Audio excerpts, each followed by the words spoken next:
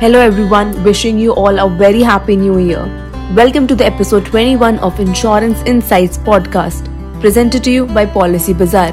This podcast is your guide to making the best insurance decisions with the help of our industry experts. If you are our first time listener and haven't subscribed to our channel yet, please do it right away. Our podcast is also available on Spotify, Google, Apple, Amazon Music, JioSaavn, Hungama and Wink Music.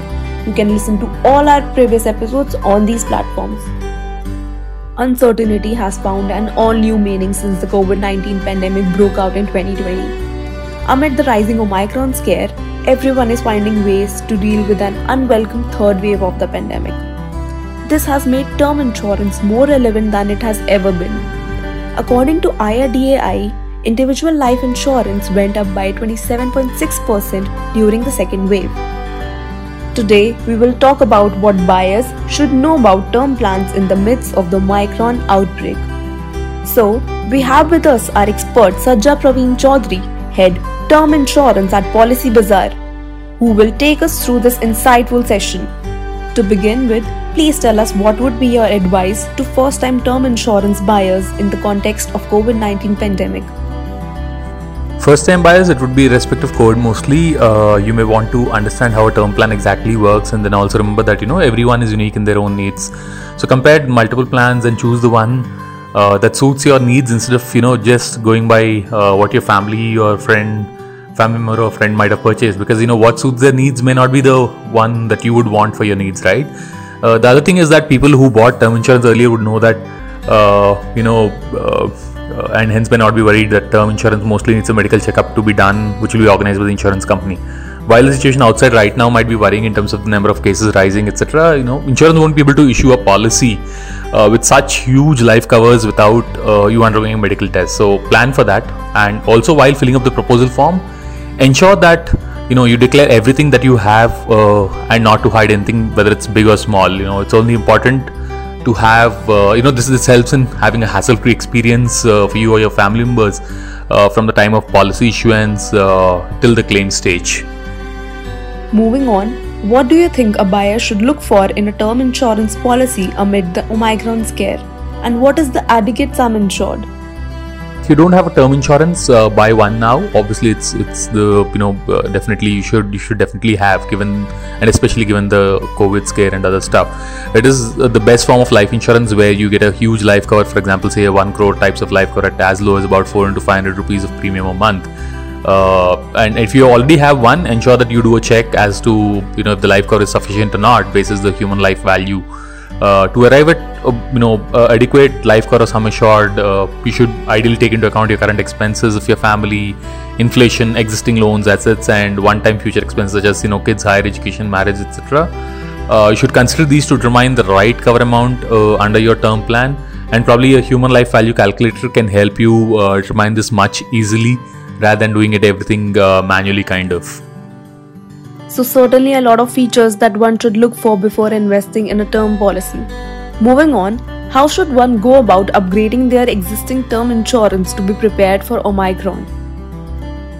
Once you determine your human life value and understand that you need more cover, you should buy a plan for the differential amount only. For example, let's assume you say your human life value was 2 crore and you have a life cover already 1 crore. Then you should take one more term plan for 1 crore rather than stopping that existing 1 crore and taking a 2 crore totally. Basically the term insurance prices have been on rise for some time now. Over the last 18-24 months, the prices have shot up already by about 30-40%, and then even some of them might even go further up in future. So you shouldn't do the mistake of not continuing the existing plan, because you already have undergone a medical test at that point of time, and that has got issued to you at the existing terms and existing prices. You should not shut that down and buy a new plan at a higher value. So definitely continue your existing term plan and then buy a new plan for the differential amount only. Sajja, are there any new term insurance clauses or updates that one should know about? So plans keep changing as insurers keep coming up with fresh versions of products, right? So there are a lot of new features that nowadays are available which weren't there in the earlier term plans. So it always helps to compare different company plans and also understand the plans before you choose or you buy one. So for example, for those who aren't sure if they will need cover till say 75 years or 80 years of age, there's this new feature in Max Life Insurance and India First, where you'll get an option to stop the plan around age of 65 if you think that you don't need the cover further in future, and whatever premiums that you paid till that date, you get them back. And this plan comes at the cost of a regular term plan only, and it does not come at the at the higher cost of say a term written off premium plan. So the term written off premium plan comes at a higher cost, and basically at the end of the policy term, say if you're taking an 80 years plan, then at the end of 80 years if you're alive, you get the premiums back. But in this plan that we're speaking about, the regular plan, which costs the regular premium, if you're taking a plan till 80 years of age, around 65 years of age, you have an option saying, I just don't want to cover for future because I think all my liabilities are taken care of. Then you just shut the plan and take all the premium back. So that's a kind of benefit for those who are not able to decide right now. And there are also a few other new features such as premium holiday option and other things. So there are definitely new features. You should compare and see which plan gives what features and buy that accordingly, rather than be regretting later that what you bought might not suit your needs, or you might have missed out on some of the good benefits that other plans have. To conclude, what would you say are the lesser known benefits of term insurance in the long run? The earlier you buy, the more you benefit. Basically, the chance of you getting a term insurance are easily at the age of 25 to 30 years are far more than when you want to buy the same plan at a later age. One is the issuance chances, because the insurance company, while underwriting and while understanding whether they would want to give a term plan, they look at various stuff with respect to your age, your occupation, and your health condition, and a lot of stuff, right, which gets tougher as you age. And apart from that, obviously there's also higher cost of prices that while the term plans increase in premium with age, also there's this inflation on term plan prices that we've seen in the last 15 to 18 months. So in the long run, you'll only realize that the plan that you get earlier was much easier and much lower cost than what you would wanted to take at a later stage in future at that point of time. So always buy early and buy the right life cover, so that you don't need to pay a higher amount at a later stage for the same kind of a life cover, which you could have got at a much lower cost and much easily kind of.